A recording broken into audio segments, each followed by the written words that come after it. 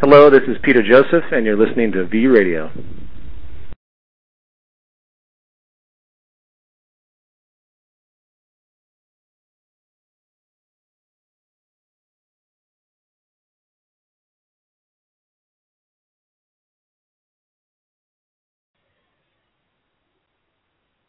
Hello, folks. Sorry about that late start. For some reason, my computer decided to develop technical difficulties right at the last moment, so I had to switch computers again.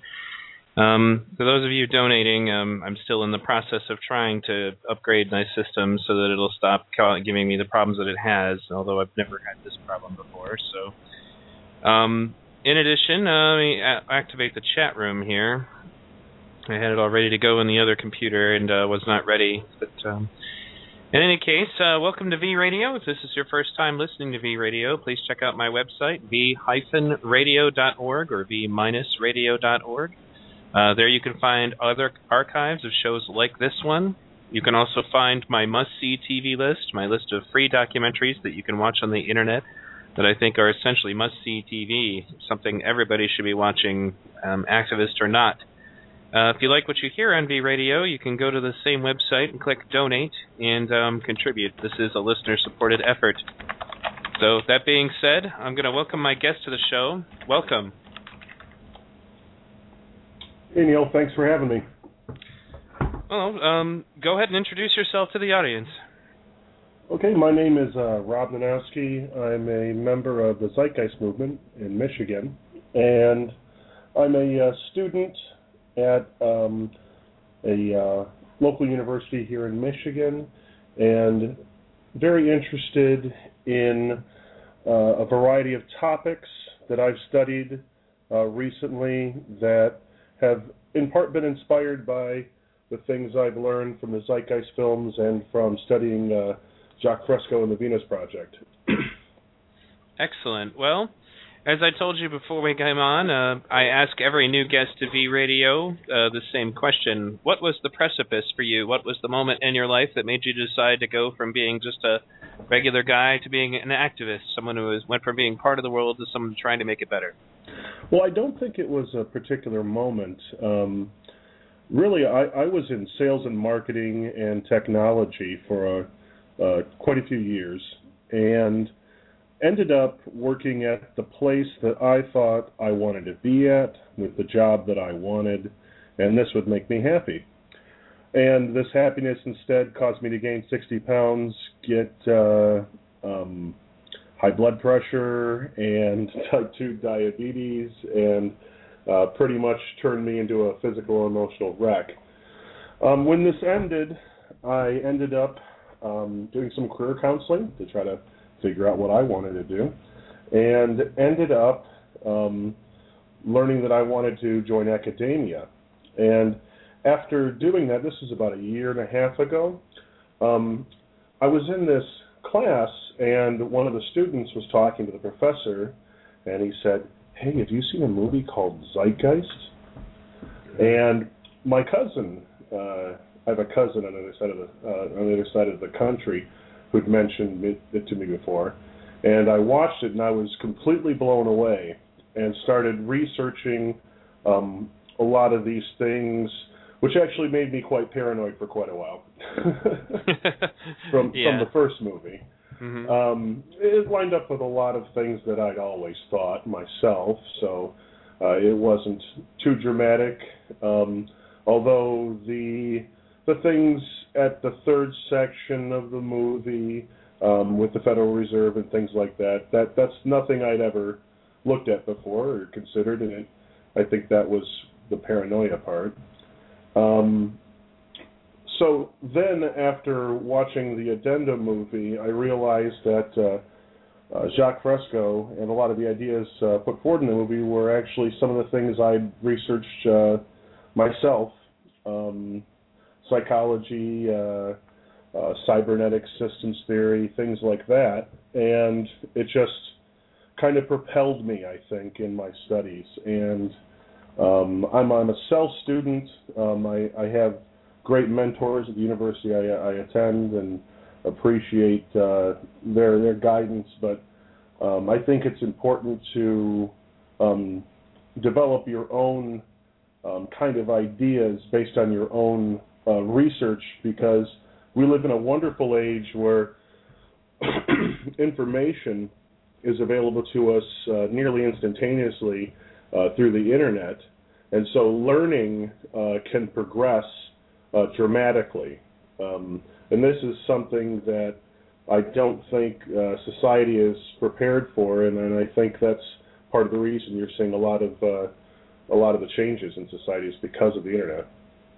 Well, I certainly agree with that. The internet, and in particular, just the way that it allows us to communicate with people from all over the world, is definitely doing different things to the society at large.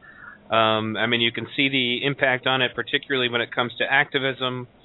Things like the Occupy movement, for example, would have had a much harder time getting off the ground if it weren't for something like the internet. The Egypt protests pretty much can be credited to the Facebook groups in Egypt that organized all of that stuff.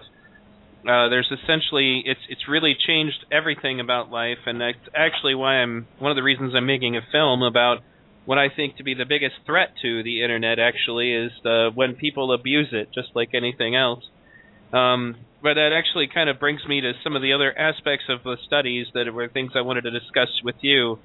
And that is that there are certain social nuances, little phenomenon, or even anomalies, you could say, to some degree, although it's not really an anomaly, but it should be counted as one, about the way human beings interact, and more specifically about the fact that we tend to fall into these kind of invisible hierarchies. That at least that's the nature of the way we interact right now, that there seems to be a certain amount of... Because actually, I was trying to write a blog about this earlier, and that's why I said it was good that I could get a hold of you, since you had studied some more on this subject and you kind of understood where I was coming from. But that is to state that there are a lot of things that we as a species, at least currently, will do to try to essentially block out the truth of things, and it's usually according to one social set of rules or another, essentially being that there are people who are perceived to be higher on a social scale, and then there are people who are perceived to be lower, and then everybody vies for dominance in that scale and kind of follows along with a set of unwritten rules. And when you confront these things, people tend to become uncomfortable, or they just throw their hands up in the air and just say, "Oh, well, it's human nature, it's just the way it is," et cetera, et cetera. And when I had discussed this with you previously, you had talked about different things that you had discovered in your own studies that could even lead to, examples of biological causes of this behavior, how we allow ourselves to essentially take part of what is really a hypocritical game in the way humans interact. Do you want to go ahead and comment on that? Well, where do you start, really? I guess the first thing I would say is that the things you're talking about, one of the causes, and things are typically multi-causal, that's one of the things that I'm finding is a difficult proposition for some to consider, is that oftentimes there are more than one cause for a certain thing. People are seemingly very interested in finding the root cause of something and not considering the multi-causal nature of an expression that happens in this physical reality. I would say that there are a couple different ways you can look at this. From a sociological perspective, I would say that that's explained well by what's called dramaturgy, which is it's kind of a symbolic interactionist kind of perspective. The best way I can put it is there's a Shakespeare quote that says, "All the world is a stage, and all the men and women merely players." I'm sure you've heard it. Sure. And what that means is that it seems that our reality is based upon the interaction we have with other people, and we kind of set a play that we participate in. there's an interesting psychological study that was done in the early 70s by Phil Zimbardo at Stanford, and it's called the Stanford Prison Experiment. Are you familiar with that? I've heard of it and read about it, yes. Okay. The Stanford Prison Experiment pretty much took 12 students who were considered psychologically normal and put them into the situation of a prison, 6 being randomly assigned the prisoner stereotype, 6 being randomly assigned the guard stereotype. And after 3 days, the experiment had to be stopped because the people were actually becoming these stereotypes to the point where we're having mental breakdowns and abuse occurring. And it just is a good example of how that sociological perspective of symbolic interactionist or dramaturgy can be validated by another science, psychology. And I thought that was interesting, and it's actually going to be a point for the presentation that I'll be giving at this year's Z-Day in Detroit. Right, I'm looking forward to that. I'll be giving a presentation of my own, actually. So, now, the thing about the Stanford Prison Experiment that I've heard is that people kind of use it as a proof positive in some way that people will automatically fall into those roles. I think, and what ends up happening from that is that some people then therefore say that in of itself is a reason for getting away from any concepts of any kind of authority figures. The problem is that what I have discovered in my own studies of the situation, particularly ironically in freedom movements, is that even if you don't have official authority figures, if you don't have a strong knowledge of the strategies and tactics utilized by people in these situations, you're still going to get authority figures. They may not be labeled as such, but they may not technically have any official power, but they will still take over, and they will still have a huge impact on how the people within a given society behave. I mean, you see it, for example, in high school. Even earlier than that, actually, as my daughter is going to the first grade now, I'm already witnessing it firsthand in very young children, and that is that eventually, a kind of a pecking order will develop, if you allow it anyway, and that pecking order is enforced via just what I always refer to as the pyramid scheme. Essentially, there's a few people at the top of the pecking order, and there's a lot of people at the bottom of the pecking order that all think that maybe if they just kiss the right amount of butt, that they'll be on the top too. And so they all kind of enforce this social order that the people who are below them, well, they get to be picked on, and the people that are above them, well, they get to have their butts kissed. And the idea, it ends up being, the reason I call it a pyramid scheme is it reminds me of the description of the supposed trickle-down economic theory, because, you're always told that, well, maybe if you dress right, maybe if you, have only, associate with certain people, then you too can be, one of these special people. And by the time you're finished, the really ironic thing about it is it's the most fascist circumstance I've ever seen. People don't really tend to remember or really want to consider just how much control the in-crowd had over them when they were going to school. Even if it was just in a matter of making you uncomfortable or giving you anxiety, even if you didn't want to play their game, it inevitably impacted your life. And, of course, in school it's even worse because, they always give you the solution of, well, just ignore them, and then they lock you in a room with these people for, hours in a day and expect you to ignore them. And it's really amazing to me how everything in it is all plugged in. I remember actually moving from a school in a low-income neighborhood to a school in a high-income neighborhood when my father had custody of me for a while. And when I was in the high-income neighborhood, the first questions the people that were there asked me was, what kind of music do you listen to? And at the time I listened to Bon Jovi, and apparently that was not a good thing socially, so the girl started laughing at me when I said that and then went and shared it with everyone there, and then I got to endure being psychologically tortured by these people for my choice in music.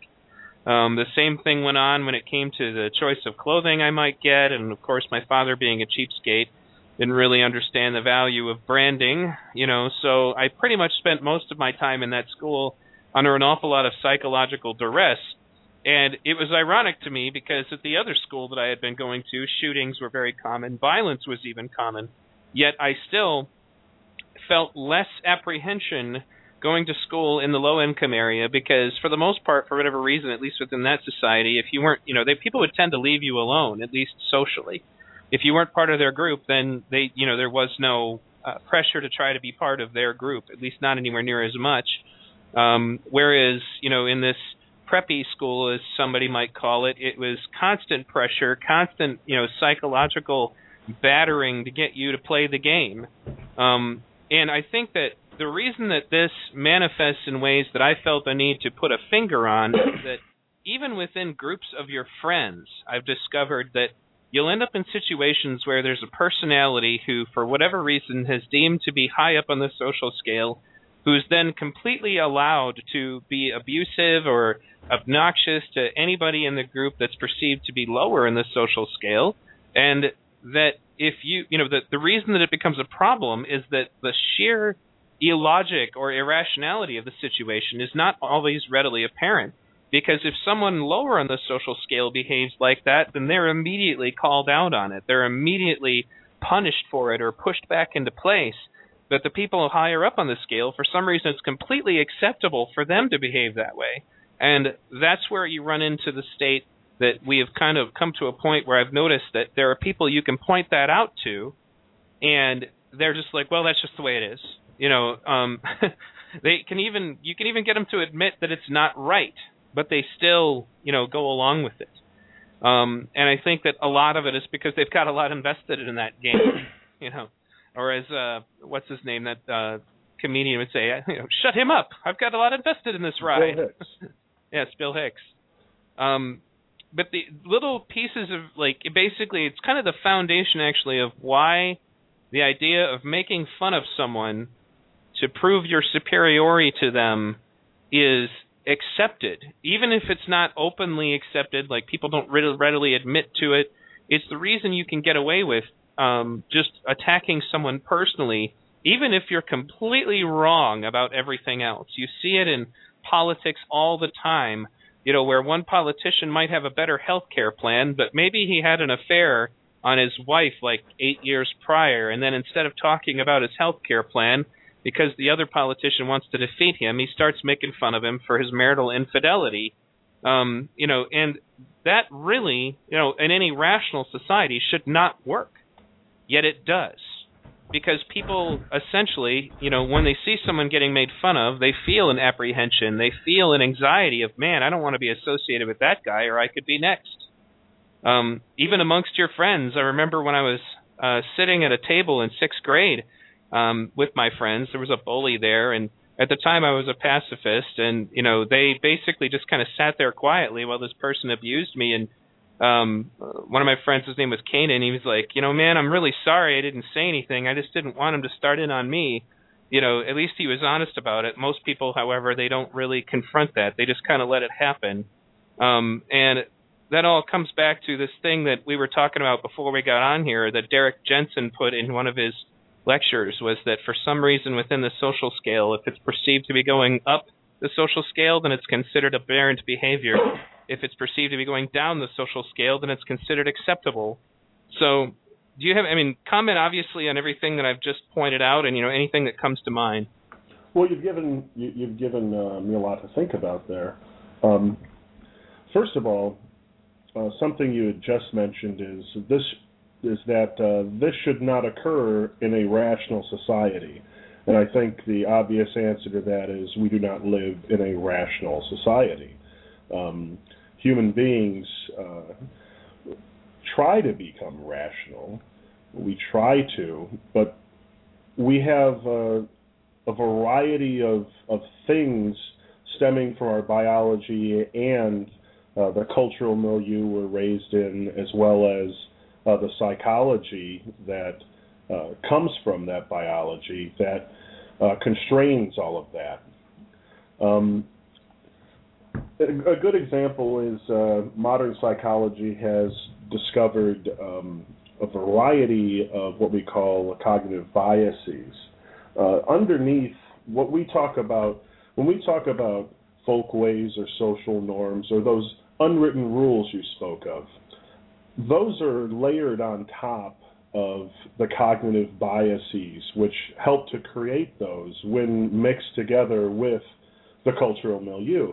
And you'll see they express, I use a genetics term, expression, because I study genetics as well.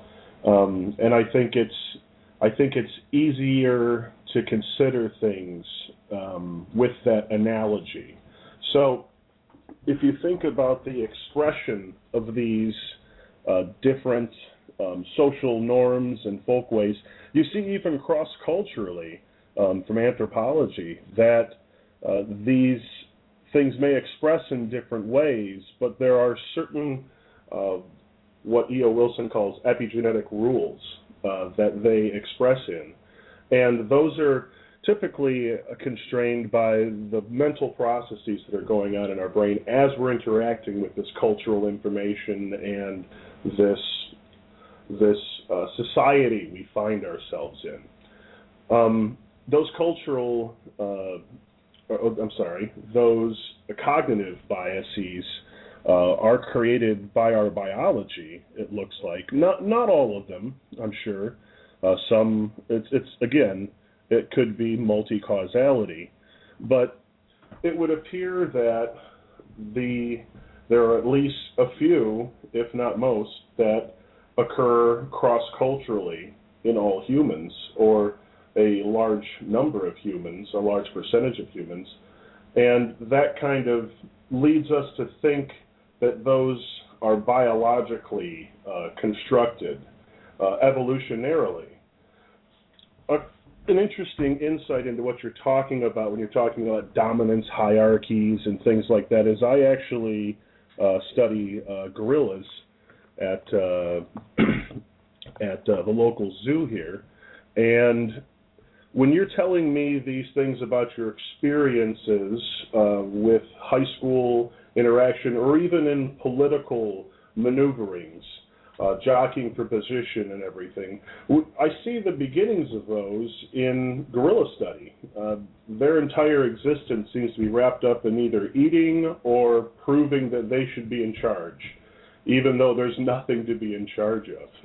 Did you understand? Yes, for sure. So I think that those cognitive biases are built evolutionarily, and they've been built for a long, long period of time because they've been adaptive. There was an interesting video I saw not long ago. I can't place it, but it talked about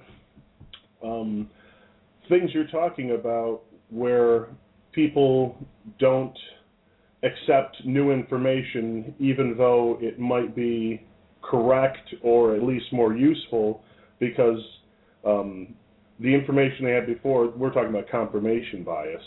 Sure. The information they had before just seems to work better for them. This is an evolved mechanism in us. It's helped us throughout evolutionary history. It's helped us in forming social hierarchies, and those who, I want to be careful here. I would say that those who have a better capability to fit in within the social dynamic tend to be selected by the society and therefore possibly evolution. Does that make sense? Well, I think that that depends, really. I mean, I've seen this, at least in my experience anyway, I've seen people who can kind of push themselves into that position. Whether or not, and that would be also the issue I'd say is that in some cases the people, basically there are people who are good politicians who are terrible at anything else. Like as in, there was actually a time in one of my hobbies, I do a live action role playing hobby, and there was a guy who was extremely good at convincing people that he should be in charge. But whenever he was in charge, he was just terrible at it. He didn't have any grasp of, some of the more basic tactics and things like that we use. He You're had a definitely grasp. reminding me of politicians there, Neil. Well, for sure. And I think that, it's like you would think that if it was evolutionary, that in theory we'd be improving somehow. But the reality is that it's just kind of accelerating mediocrity. It prevents like really smart politicians from ever being in charge. Well, evolution isn't really about making things better. It might appear that way from a top-down explanation, but evolution is merely a process of selection from the most adaptive or capable in the context that they're in. There's an interesting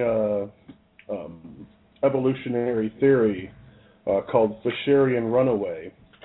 And in Fisherian runaway, that's an explanation for why peacocks have crazy big blue tails. It seems to make no sense if it's survival of the fittest, because that certainly is something that would make you less able to survive. You've got all this extra stuff behind you. But really what's happening is that sexual selection, which is the female peacock, for some reason likes those blue tails. So she continues to mate with those with more and more elaborate big blue tails, even though it doesn't technically enhance the survivability of the individuals over time. It only allows them to mate. That selective pressure coming from sexual selection seems to be overriding what we would consider to be natural selection. And I think there's a good analogy there to the way our modern society has evolved culturally. Does that make sense? Oh, no, I feel that it does. I think, though, that with men, meaning the human species, I've noticed that people have figured out these various cues and things like that, and they use them to their own benefit. The social engineers, so to speak, as we bring up in films like Psywar, that people have figured out the ways to kind of manipulate these biosocial pressures to get what they want, from groups of people. I think that's one of the biggest reasons why I feel like we can rise above it. We can come to understand its influence on us and override it. I think that especially we had discussed actually before we did the show, we had discussed there may be survival instincts involved. You don't want to be ostracized from the group because we're a communal animal, and one human by themselves in a primitive culture would probably not do very well as compared to being part of a group. Even in our modern society, it doesn't have to be a primitive culture. Sure. No, for sure. Absolutely. And as a result, you end up in a situation where you're going to allow yourself to tolerate all kinds of irrational behavior because it's better than being alone. I guess that would be the way to put it. We are really conditioned to do that. And I've noticed that when someone is not that conditioned to do that, or maybe they point out the hypocrisy for what it is, that is a great way to get those ringmasters after you. And they don't pull any punches if you're kind of exposing the pyramid scheme, if you're peeking behind the curtain at the Wizard of Oz. I think that, I guess, because I remember having I think I told you earlier, I had a conversation with Marcin Jagabowski from the Open Source Ecology, and we were discussing our life's work, and he asked me, he's like, well, what do you think about that? Is that something that we can change? And I said, well, if it wasn't something we could change, then we wouldn't be able to perceive it. In the same way that racism is something that at one time was accepted through biosocial pressures as being absolutely the way things should be, it took enlightenment and enough people pushing against it to get that, that whole reality of things to change. While, mind you, it was always reality that there's nothing, there's basically no logical basis for racism. It doesn't change the fact that, we had managed to convince ourselves enough that people were adhering to irrational ideas. You see the same thing with religion. You get into we were talking, actually, it's kind of a good segue. We could talk about groupthink now, where you end up in a room full of people, and there's a power in the fact that these people all agree with something, even if it's completely illogical. which is essentially, once somebody has figured that out, the ringleaders or the cult leaders or whatever you want to call them, the politicians, the various, shamans or whatever you want to call them of any given group have figured that out, they can manipulate a group of people by their, what I guess would be their biosocial pressure, warning labels or whatever, to be able to change their behavior as a group, because they've got them convinced that they have to do that in order to be accepted. The thing that I find that's probably the craziest application of that is when you get one of these personalities that can even manage to use this system to get people to override their basic survival instincts. Like the cult leader that got everybody drinking the Kool-Aid, he got people to kill themselves. Yeah, and it's amazing that essentially through utilizing biosocial pressures that are supposed to be there to keep the pack together and working together, you can actually get whole packs to exterminate themselves. Absolutely. And I'd like to turn back to something you had mentioned a minute ago, and something we talked about the other day, and that's that the understanding of something allows us to then manipulate it.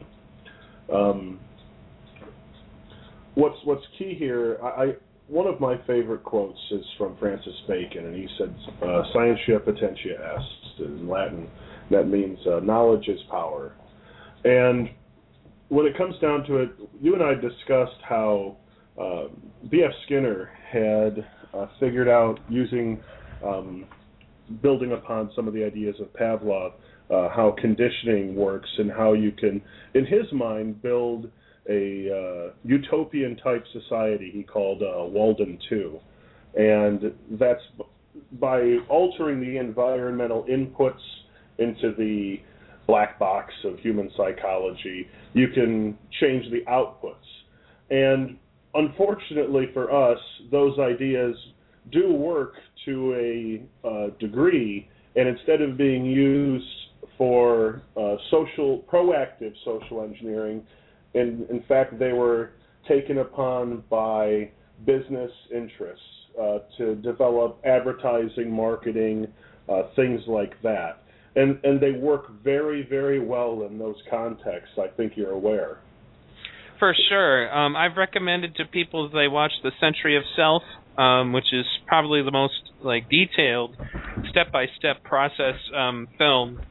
You can watch it as a BBC documentary, another Adam Curtis documentary. Most of his work is great, where it kind of goes through and tells the history of how they got Sigmund Freud's nephew Edward Bernays to brainwash the masses into believing that being good consumers was an extension of their freedom. And in Psywar, it's kind of a truncated version of the same thing, although I think it hits all of the same good stuff that was in that really long documentary series, and also introduces some new information. That's Scott Noble's work, and it's also really good. And I think that one of the things that Jacques Fresco talks about, for example, is the best way to protect yourself from some form of fascist takeover is by essentially giving yourself the knowledge of these tactics so that you can be aware of them when somebody's trying to use them on you. Mm-hmm. A long time ago, and actually my favorite V-Radio episode I've ever done, and if to those of you, I've mentioned this a million times, but to those of you who have not gone back and listened to it, I strongly advise for you to go to the archives and look for the show on the subject of sheeple, because that show basically, we play recordings of people talking about politicians, different politicians, whether it was Sarah Palin or Barack Obama or whatever, and you really get to see this level of social engineering and how you can end up picking your leaders based on biosocial pressures, rather than anything resembling logic. Because you had people that were saying, well, yeah, Sarah Palin should be the next president. Well, what do you think of her foreign policy? And they have no idea what her foreign policy is. Can you think of any of her policies that you like? And they don't know. They know that she's, a pretty brown-haired lady who's been pushed at them, by, advertisers who know what they're doing and political scientists who know what they're doing to make you believe you can trust her and that she should be your leader. The same thing is basically true throughout all of politics, and in many cases, people who are casting votes, it's a popularity contest, and it doesn't have any grounds in rational thinking at all. Go ahead. Once again, that word rational pops up, and you made me think of multi-causality again. I want to return to that. Sure. It makes sense to me that reality, as we interact with it, is a very complex structure. And human biology and our brains have evolved to capture as much of that as is necessary for adaptation and selection. Does that make sense? Sure. The thing is, though, our biology is constrained. Things in this world are hyper-complex.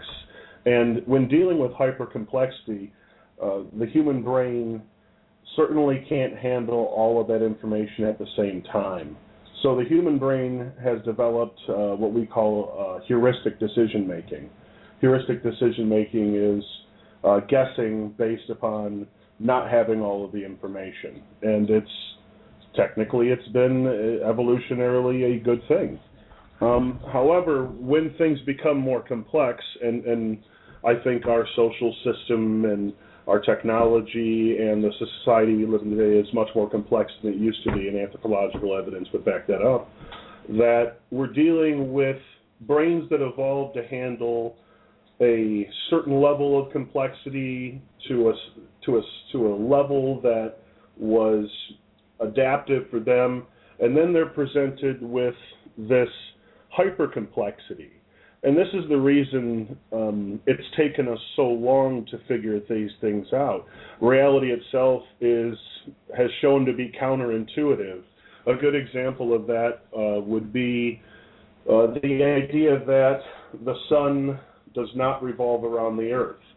The earth revolving around the sun, that means that right now we're spinning in outer space at 1,000 miles per hour while flying through outer space at 10,000 miles an hour. This doesn't seem to match up with our experience. However, at least scientists tell us, it's true. So as things become less and less capable to be figured out easily, they become more complex, we in turn turn to our simplistic notions, which have helped us throughout the millennia or the millions of years that we've been here and been effective, this heuristic kind of reasoning.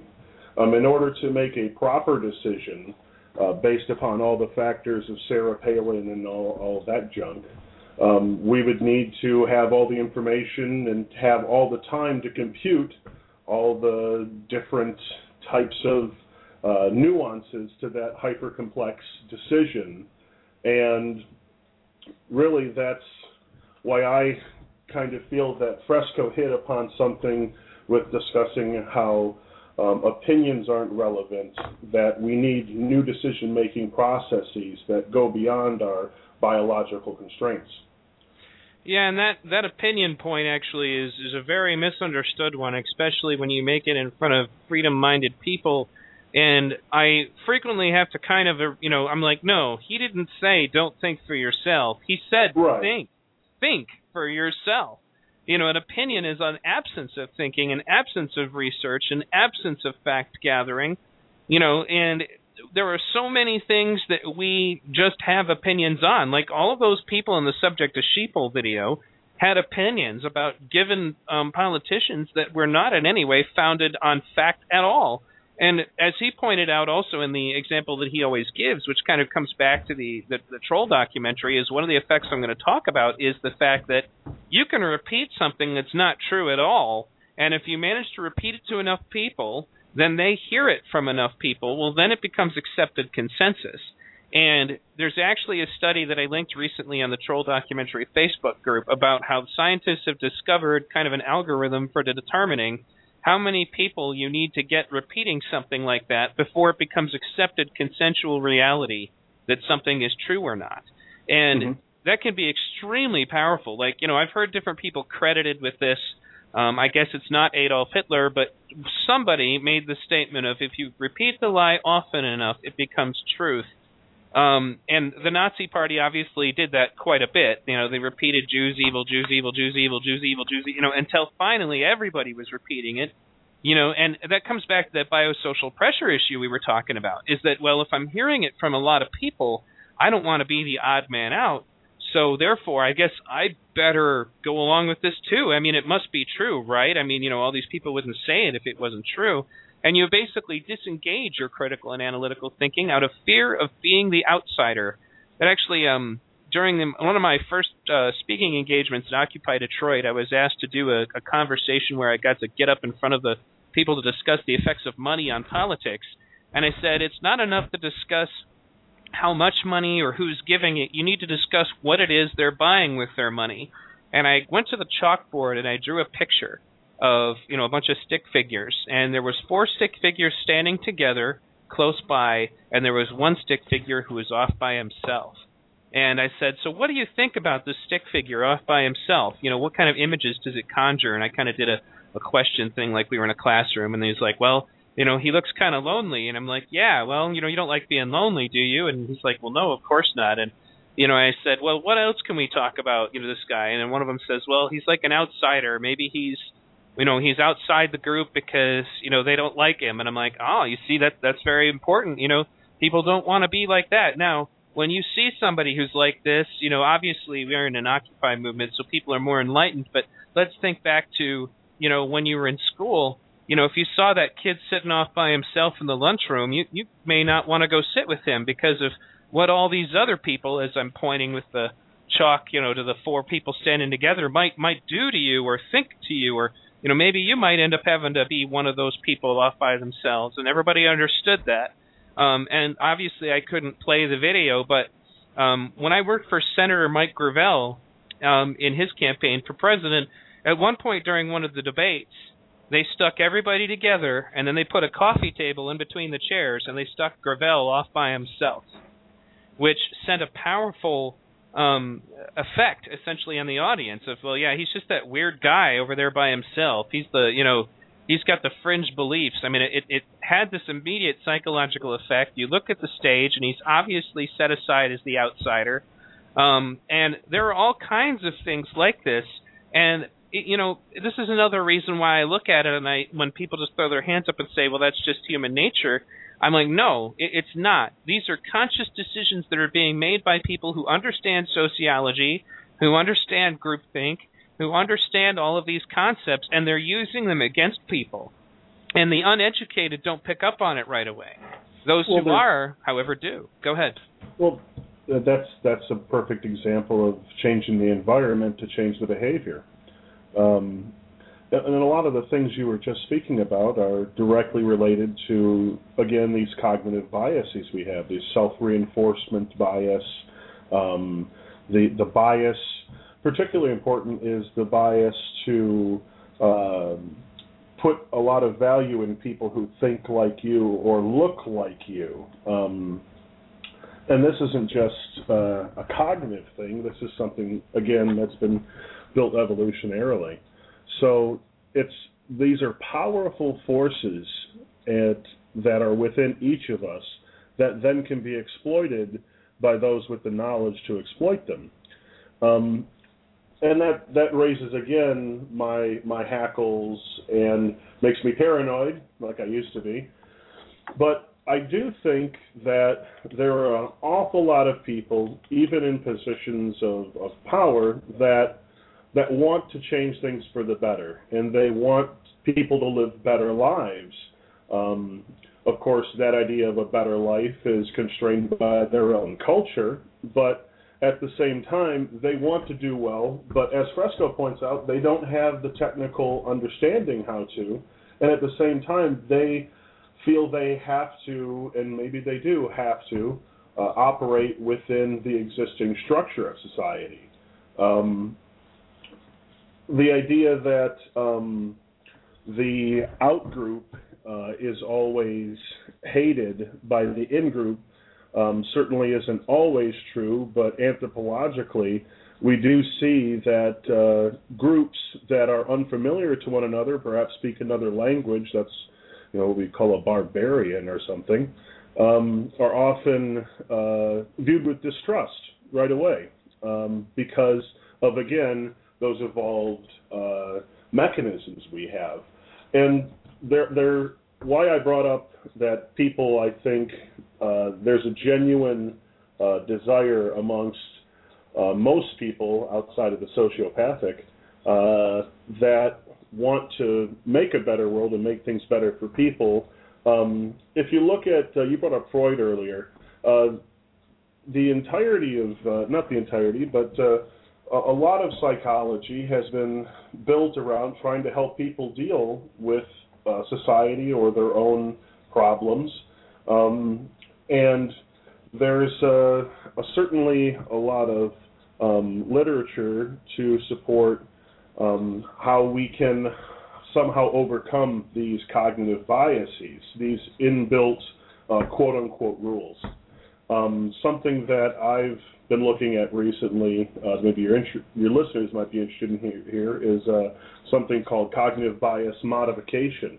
It actually uses computer programs it was actually originally developed for people with post-traumatic stress or attention deficit disorder, which again, those things are, again, built from our biological cognitive biases to somehow find a way to override those and teach us how to deal with those.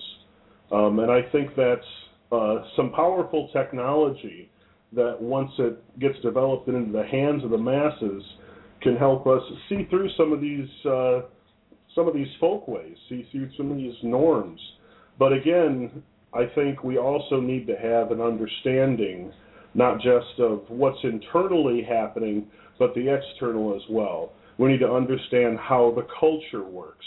We need to understand that this expression of culture we call Western culture is not the only one that's in the world now or has ever existed, and certainly is not the only way to go, just something that at this point in time seems to be adapted for this context. Does that make sense? For sure. And I think that it's important that we, as a human species, try to ascend to a point of understanding of human interaction that we can eliminate all of this noise, because that's really what it is. It's like intellectual pollution. When somebody is introducing this kind of crap into a given conversation, it really hinders our ability to effectively communicate because it engages the ego. You know, people get really scared. They don't want to be perceived to be wrong because that's something that gets you pushed down on the social scale. We're humiliated for that when we're in school. It's actually kind of ironic in school, is if you answer the questions wrong, then you're made fun of, and if you raise your hand and answer them right, you're made fun of. It's like you're forever in a state of being enforced mediocrity. You know, the philosophical idea coming from Greece of know thyself, that powerful two-word statement, it's actually misconstrued. It's not simply a deep know thyself kind of thing that you have to stew upon. It was actually at times also used as not quite an insult, but maybe a suggestion to others when they start pontificating on things. You know, maybe you should think more deeply about these things than you are right now. Maybe you should know yourself a bit more. And I think that directly corresponds to what we're talking about here, this improvement of the information we have and our ability to handle it individually, because I think you're dead on when you say that a lot of these things could not exist in a world where we actually had control over these cognitive biases and we had the information to override not just them, but silly cultural expressions that have been built throughout time, and be rational rather than just reacting all the time. I think that people need to be really on guard about how these things affect them. Looking closely, for example, at the different elements of like bad thinking that tend to invade our minds. we tend to think of things like religion in that regard, but there are a lot of other irrational beliefs that people tend to hold. And that's why I would say to people, to those of you who are listening, I'm giving you a homework assignment. And later on, I'm hoping to get some feedback from some of my listeners and maybe do a follow-up show where they'll come on and discuss these things in phone calls. But really, if you're listening to this broadcast, I want you to spend the next few days seriously contemplating on the different ways that people within your own social groups interact and the way that certain little elements of irrational thinking seem to be prevalent even though they're obviously irrational. Take a moment and introspect on anything that you might be doing along that line, and obviously the people that are influencing you. Become very conscious of it. I got to tell you, it's a journey that really changes the way you start to look at things. And people will begin to look at you in kind of an alien fashion because of the fact that you're talking about these things that people don't really want to admit are true about themselves. They don't want to admit that they picked on the kid in high school because they were hoping it would give them social points, with the people up higher. They don't want to admit that they stood by and allowed their friends to be victimized because they were afraid of the social currency damage they would take if they were, seen trying to stick up for that person. And then imagine how that same framework seems to repeat itself in our workplace, in our hobbies, in any kind of social interaction that you find yourself in. And there are people who know the rules to this game a little bit better than others, and they end up becoming the ones that are in charge. You even see this effect sitting at a dinner table. Eventually, some dominant personality will step forward and will take charge of things, even though he doesn't have any official authority to do it. And that's why, within the Occupy movement, we noticed a difference. For example, we were talking about this yesterday on my show with Jock and Roxanne, was that the Occupy movement uses a consensus decision-making model that was patterned largely after the one used by the Society of Friends, also known as the Quakers, a Christian sect of people who believe that any act that harms another person is actually an act that harms yourself. So they basically spend their entire life protecting everyone around them from themselves. So they hold this value structure, and so consensus decision-making works with those people very well. But when you inject, actually it was Danette on the TZM, basically the Z radio show, pointed out, when I think about the average group of Quakers and then I think about the average group of angry activists, even though the activists are well-intentioned, those are definitely not people who are sharing the same kind of values as far as social interaction. Mm-hmm. And I said, yes, and I definitely saw that in the Occupy movement. There are these anomalies, these people that talk over top of one another, and maybe they're a little bit more assertive. And mind you, the Occupy movement is aware of that, and they're trying to fix it. And, different Occupies, you deal with this less than in others. But that's an example of the kind of thing that, essentially what I tell people is, hey, I understand you're an assertive personality. I understand that, you're a natural leader. So now your job is going to be to facilitate that every single person here is heard. Because you're a leader, it is now your job to be sure that every single person here, especially the ones who normally won't talk, feels comfortable enough to speak. Not just because it's the right thing to do, but because it's the most effective thing to do. If you can adequately draw from all of the mental resources of everybody within a group, then you're going to achieve great things. If you're only pulling from the resources of a few people who are the ones who are courageous enough to speak, then you're essentially allowing the group to be mediocre when it could be something great. And that points out a good point that humans are individually unique in a variety of ways, and we don't want to blot out that uniqueness.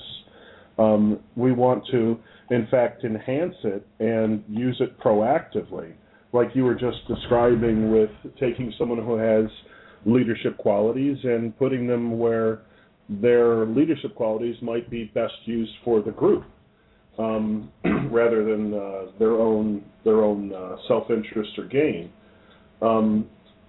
Ultimately, the point is not to reduce everything or everyone to a lowest common denominator, but instead to raise us up individually to be the best we can be in our own special way. That is exactly right, actually, and that's a very poignant point that within my own like social structures, like even within my hobbies, I've kind of tested this thing, and it can work if the quote unquote alpha males take their power that they're given by the previous diseased paradigm of the way people behave and dissolve that power by empowering everyone there. That's how you achieve, real greatness within your group. That leadership style for me has always led to success in anything that I've ever done. And note I said leadership style, is that essentially it becomes my responsibility to ensure that everyone else develops as leaders themselves. And then everybody's operating on the same level. It's just like the chain is only as good as its weakest link. So rather than making everybody weak, rather than, spending a lot of time on beating people down to ensure that, hey, man, you're talking too much, maybe you should be encouraging that person who talks a lot to get other people to do what they're doing, to feel just as confident, to feel just as, capable of contributing.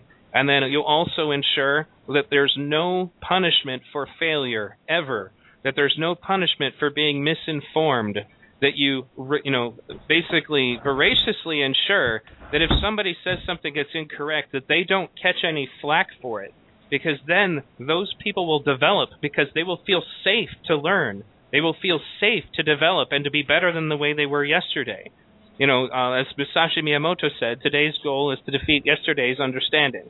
Your opponent in any exchange should be ignorance or the wrong answer. It should not be the person that you're speaking to. That's really what you have to go into when you're having these exchanges is I want to improve my thinking. I want to improve my understanding. And that's not going to come if I'm arrogant enough to think that it's somehow wrong of me to concede defeat if someone else has better information than I do. That's actually a method to ignorance. It's a method to ensuring mediocrity in you as a person, because now you're letting your ego do the thinking, and the ego is not really good at thinking. It's good at screwing everything up. Absolutely. In fact, I would say philosophically, the challenge of overcoming our cognitive biases is analogous to overcoming the ego. When you were talking a minute ago about the groupthink dynamics and how to overcome those and how to make sure those individual expressions then correspond to the group goals, I want to say that in my studies, we talked about Robert Sapolsky the other day. Sure. And his studies on stress and how enculturation even happens within primate groups, and they follow the social system that's presented before them and acclimatize to it. I thought that was some powerful research that has a lot of understandings for today's society. And I guess the question that I would pose to everybody is, do we live in a society that raises us up individually to the best we can be, or do we, in fact, have we built and have we had built for us a society that, in fact, kind of creates a lowest common denominator society? And if you are one of those lucky few who gains the social capital and capability to better yourself, does the system then also create within you the mechanisms and capabilities to do that in socially aberrant ways? And I think the answer to that, what do you think, Neil? Well, I guess the crux, let's kind of go over that point. Basically, itemize what you just said. Repeat what you just said. Well, do we have a social system that's conducive to each of us raising ourselves up to the highest level of capability in our own unique way that we can? Or instead, I'll stop there and let you comment. Sure. Okay, well, let's look at ego, okay? I'm actually in the process of writing a book for atheists called The Atheist Knight, and it basically talks about the 7 deadly sins and the 7, cardinal virtues, and kind of reclaiming them to understand morality as logical. Well, one of the biggest ones that becomes a problem is pride and humility.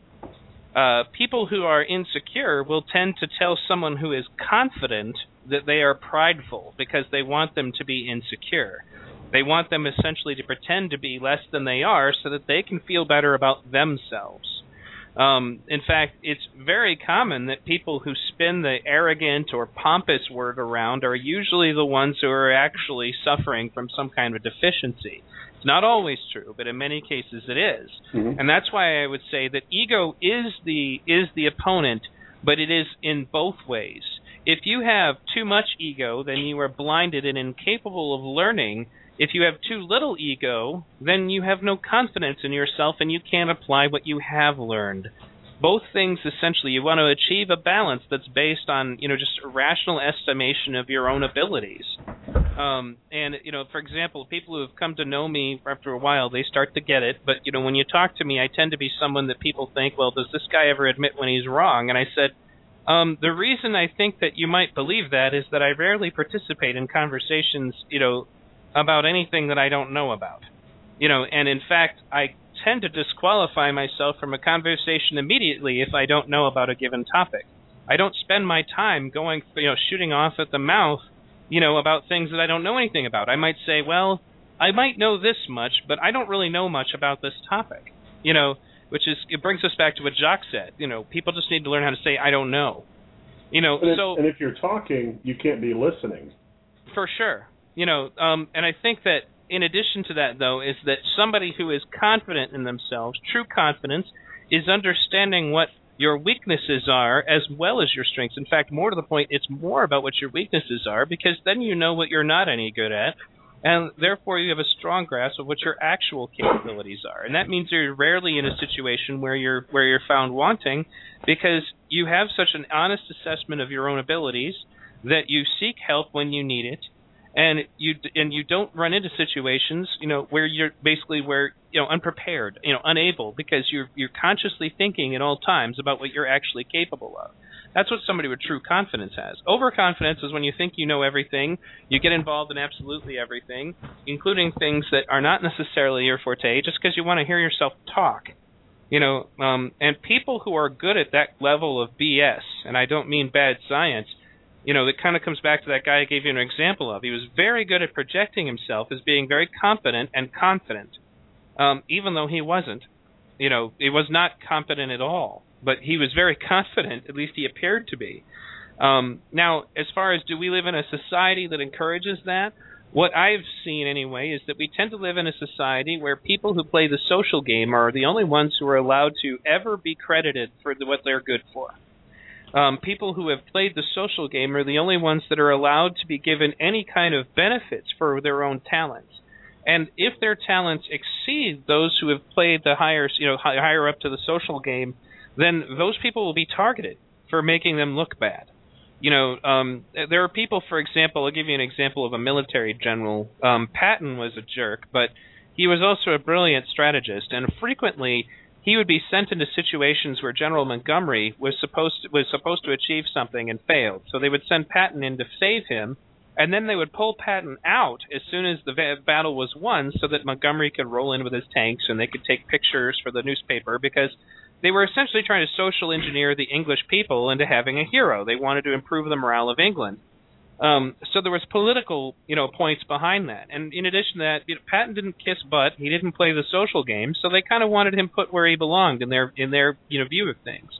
Go ahead. Another good example, what you're talking about even happens within scientific communities as well. The best example I can think of is James Watson and Francis Crick in developing the modern model of DNA. Actually utilized a tremendous amount of information from a woman by the name of Rosalind Franklin, who then did not receive the level of credit that perhaps nowadays would have been attributed to her, because she wasn't part of the Good Old Boys Club. Right. Absolutely. Same thing basically happened to William Wallace of Scotland. came from a commoner's bent, so therefore the nobles didn't like this upstart showing up and making them all look bad, even though they should have looked bad because they were terrible. Crazy Horse in the Native American, sociology, similar background, a guy who came from quote unquote modest background, and then kind of showed up all these other people that were supposed to be great war generals and his successes. It's unfortunate that I'm using war as an example, but you see the same thing in the intellectual community. It's a little easier to prove when somebody's a better intellectual than it is, say, a better athlete, or as soon as you put politics into the situation, true assessments of what somebody's quality is generally very hard to come by. And we're kind of in a situation where, as I said, like when I did my show about homeschooling, was one of my friends said, well, you can't homeschool your children or they won't be socially adjusted. I'm like, well, you know what? I don't want to be socially adjusted to most of what I learned in school, which was that if I'm smart, then that's a reason for kids to beat me up, which seems rather counterproductive. Well, again, we're all playing this game, this social game. We're participating in this theater, to turn back to the analogy of dramaturgy. And those that play the game well are those who tend to be rewarded by the system itself. And that's, to turn again to Fresco's ideas, that's why I think the importance and the analysis needs to be directed at the system itself rather than the individuals within the system.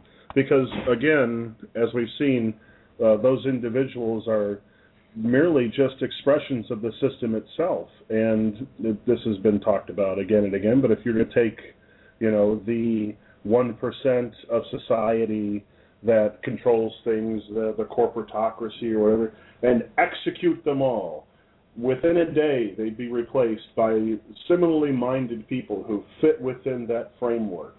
So the attention needs to be paid to the system and how it's constructed and how it technically works, rather than the attention that seems to be paid to the people, the actual actors in the play, rather than the script itself.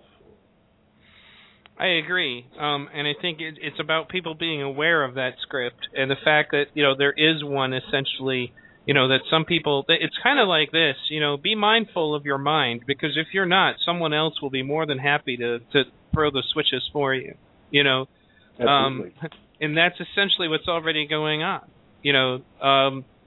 so basically, when we look heavily at the way things have developed in society, which is kind of, bringing us back to the point so that we can eventually here conclude this particular issue of the episode of V-Radio, is that as I said to everybody, do your homework. I want you to go out into the world and observe the people around you and observe yourself. Analyze your own relationships. Think about the various people that you have allowed to influence you to behave in an irrational fashion. Think about the various people around you who allow other, mediums to essentially manipulate them and to push them into an irrational position.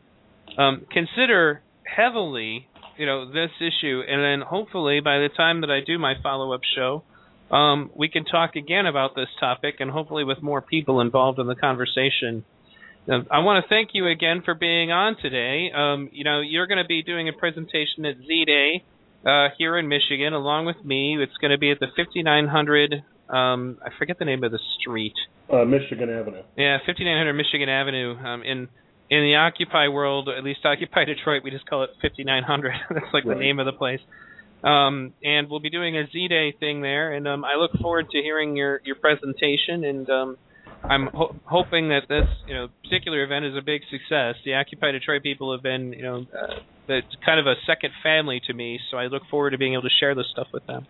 Well, hopefully this event can serve as a type of crucible to give them relevant information upon what the Zeitgeist movement proposes and some of the methods we condone, and hopefully they'll see that there's a lot more synergy there between the two groups than might be apparent at first glance.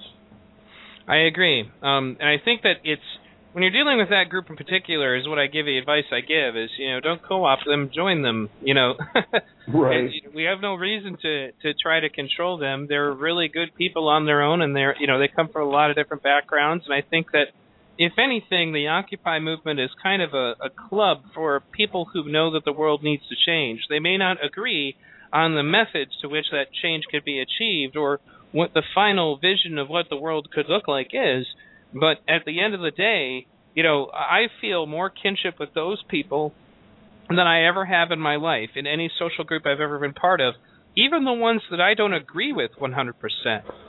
Because we are all there because we know something is wrong. It's like that, there's something happening here, and what it is ain't exactly clear. And we're trying to achieve that clarity. We're trying to get that clarity. And there's such a mellow, mode of, conversation, and, generally, at least, like I said, there's still got, much to learn on this, and so do the rest of us, but, there's still a much better medium for exchange and, essentially a better communication situation for ideas. You just have to remember that these people are being bombarded by so many different organizations that, when you're talking to them, just talk to them.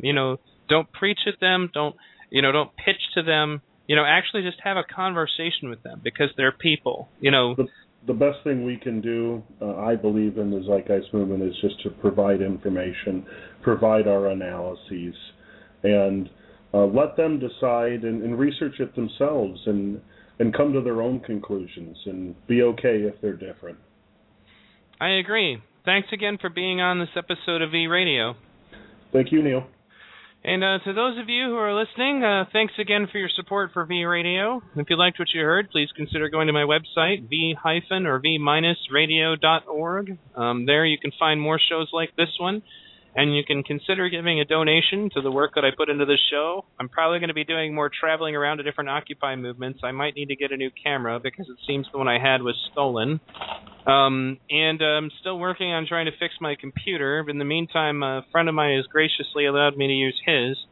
Thanks again, everyone. I will let you guys know when I have more shows lined up. I'm actually trying to do them just as frequently as I was doing them before, now that I've gotten some of the things that were holding me back out of the way. If you have any show ideas that you'd like to suggest, please consider joining my Facebook group, which you can find in the links section on the website. It's called Fans of V Radio. There's also a forum, although I haven't been checking it as much as I used to. Facebook is a good way to get a hold of me. Skype is a good way to get a hold of me. And all of that information you can find in the contact section on the website. Thanks again, everybody, for tuning in. I'll leave you with some words from Jacques Fresco and Roxanne Meadows. This is Roxanne Meadows. And this is Jacques Fresco. And you're listening to V Radio.